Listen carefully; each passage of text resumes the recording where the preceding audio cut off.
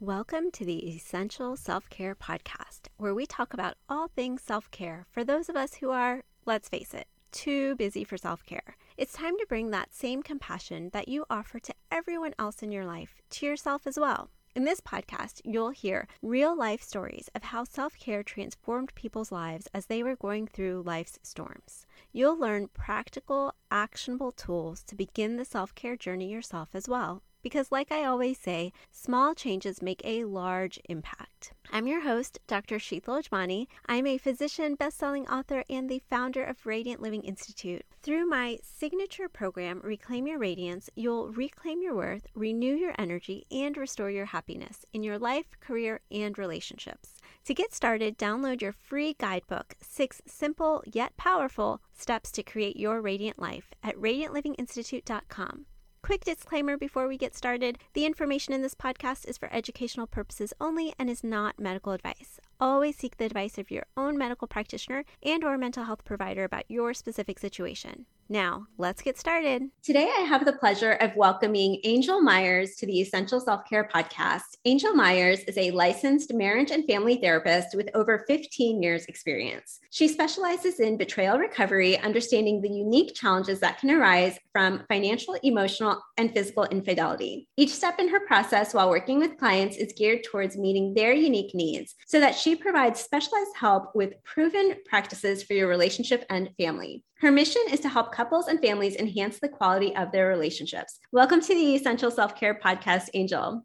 Thank you, Dr. Ajmani. I appreciate the invitation. I'm looking forward to speaking to your listeners today. Thank you. And Angel is actually returning to our show. So she was a guest previously where she shared some really valuable information from her experience to share with us tools for practicing self-care and the role that that plays in maintaining healthy, nurturing relationships. Today, Angel is going to share more of a personal side of her journey through self-care when she was going through a difficult time and experience within her own life. So, Angel, can you share a little bit, just to give our listeners a little bit of context of what was an instance in your life or a situation in your life where self-care became no longer an option, but an absolute priority? And then if you could share, what tools or self-care modalities did you turn to at that time?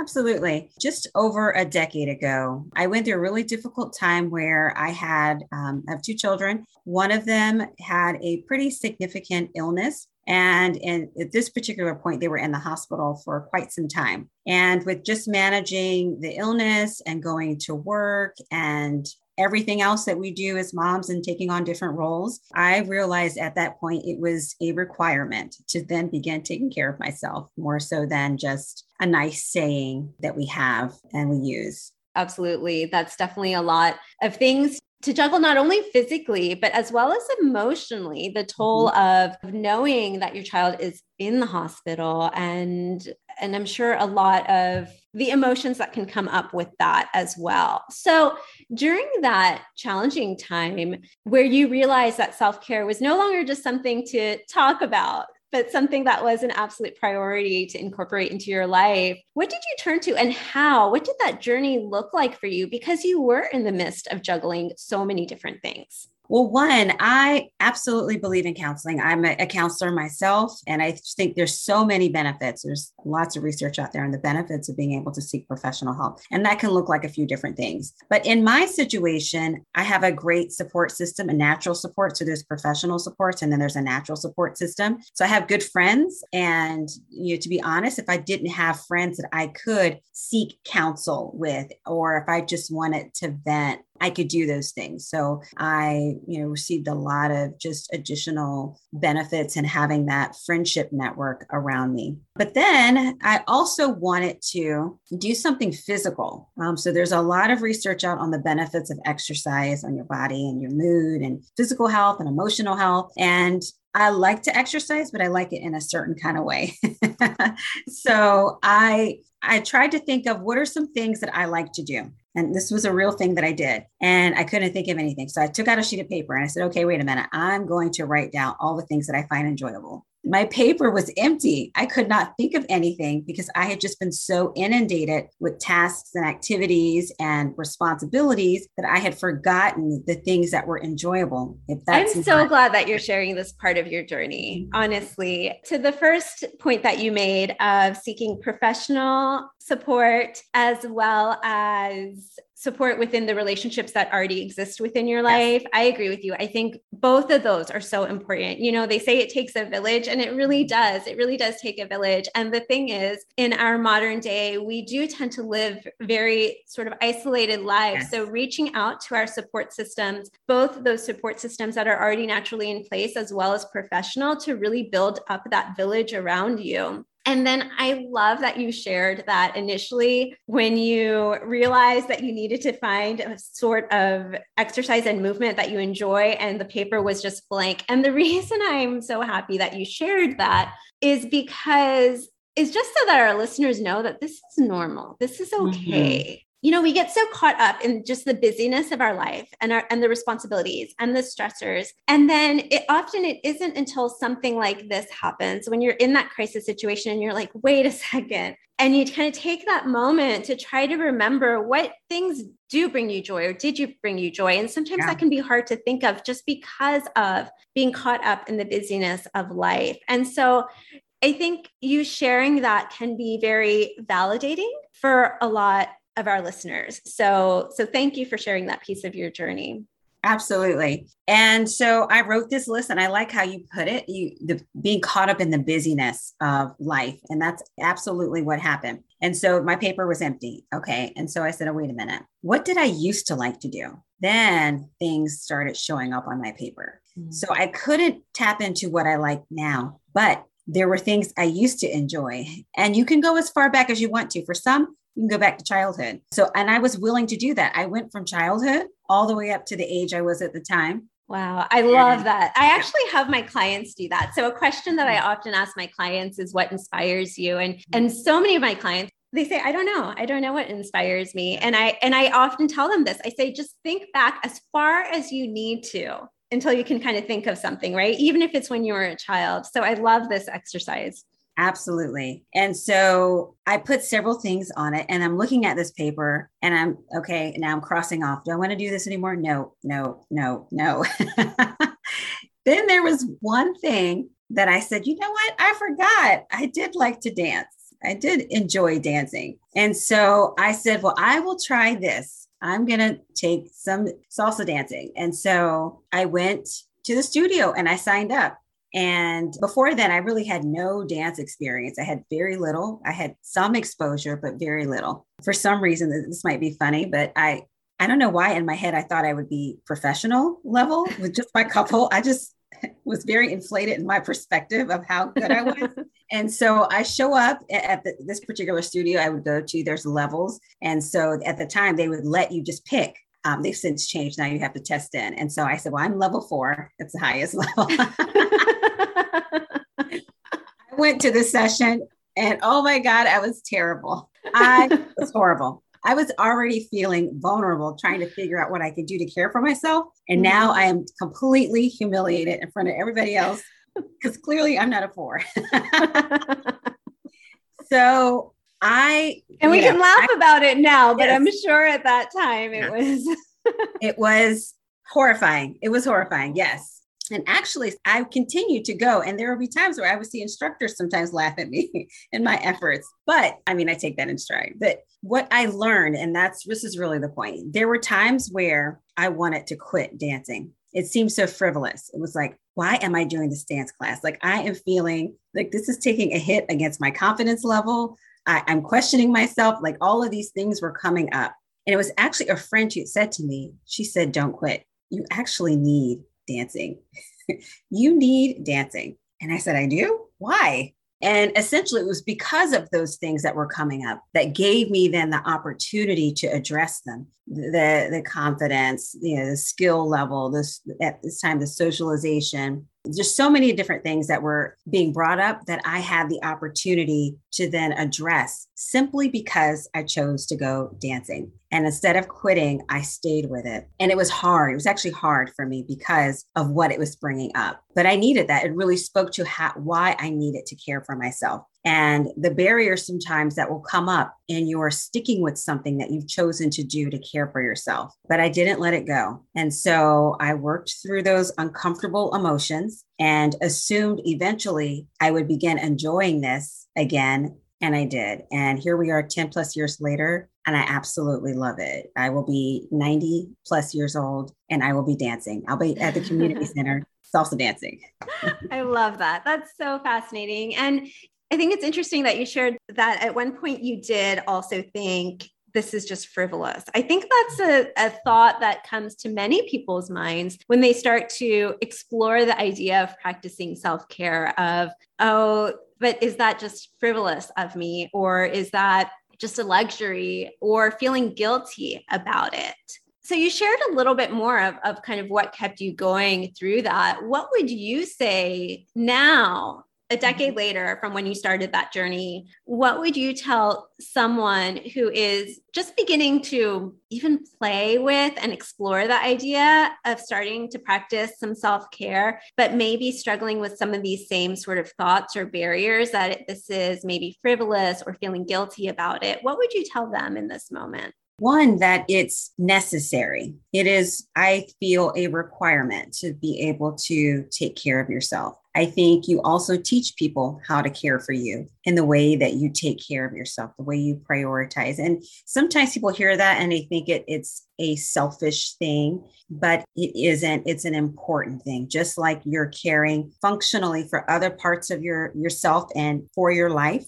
When we think of other practical ways that we care for ourselves when we get ready for the day, caring for your emotional self, or either your physical self, or for some your spiritual self, these are requirements to get ready for the day, so to speak. And a lot of times we forget that because of, I like your phrase again, the busyness of life and the things that come up in life. And so remembering that, I think, is important. The better you are in acknowledging how important this is to your overall care and your life plan, the easier it is to accept that there are lots of different ways that you can care for yourself. And so when you do, then suddenly it's not as frivolous. It's important, like any other thing that you're doing and you've set for yourself as part of what you're wanting to achieve in your life plan. And so if you get stuck, and I find this probably to be the biggest barrier for a lot of people, and that might be, what do I do? What do you like to do? I don't know. Like you said earlier, to be very curious. I took a sheet of paper out, and like I said, my paper was empty, but then I went back all the way to childhood and just things that I used to enjoy doing. And you're going to find some of those things you don't like to do, and that's okay. Some things you say to yourself, I don't know if I like to do that, but I think it's okay to be curious and try it anyway, and just see. And who knows, that may open a door to other things just because you're doing something different. And so I think keeping curious is a great way to help resist the barriers that sometimes can come up when you're looking to find ways to care for yourself or find activities that are enjoyable for you and that bring you laughter and enjoyment. So I agree. And I love the idea of writing it down. I find that really helpful too. I'm a big advocate for writing things down, for journaling, for making lists as well.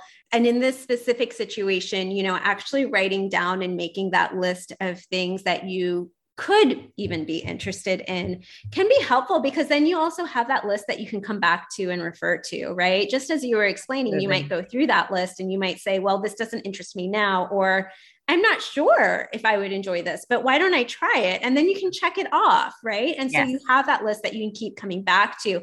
And also something that I've found is that when you start to make a list, and I found this both with myself as well as in clients who've gone through some of my coaching programs, is that once you start to ask yourself that question, you start to think of more things. Like it might be that you sit down and you start that list one day, and then all of a sudden it gets your mind starting to think about that even when you're not actively thinking about it, so that you might find other moments throughout the week coming up that you'll think of something that you can add to that list. So having it written down is a way that you can continue to add to it. You can adjust it. So I really, really love that. And also this concept of getting curious. So we talked about that a bit with another guest who was on recently, Wendy Goldberg, who also had this element in her self-care journey of just getting curious of what's out there. And then we had another guest, Dr. Arthi Surya, who her self-care modality was also Latin social dancing. Interesting common theme here. And for our listeners, we're not saying that you have to turn towards Latin dancing, and it's really just happenstance that the Essential Self-Care Podcast has featured 2 guests who that was their modality recently. But I will say this, a lot of people, I rarely use the word exercise anymore. I tend to use the word movement.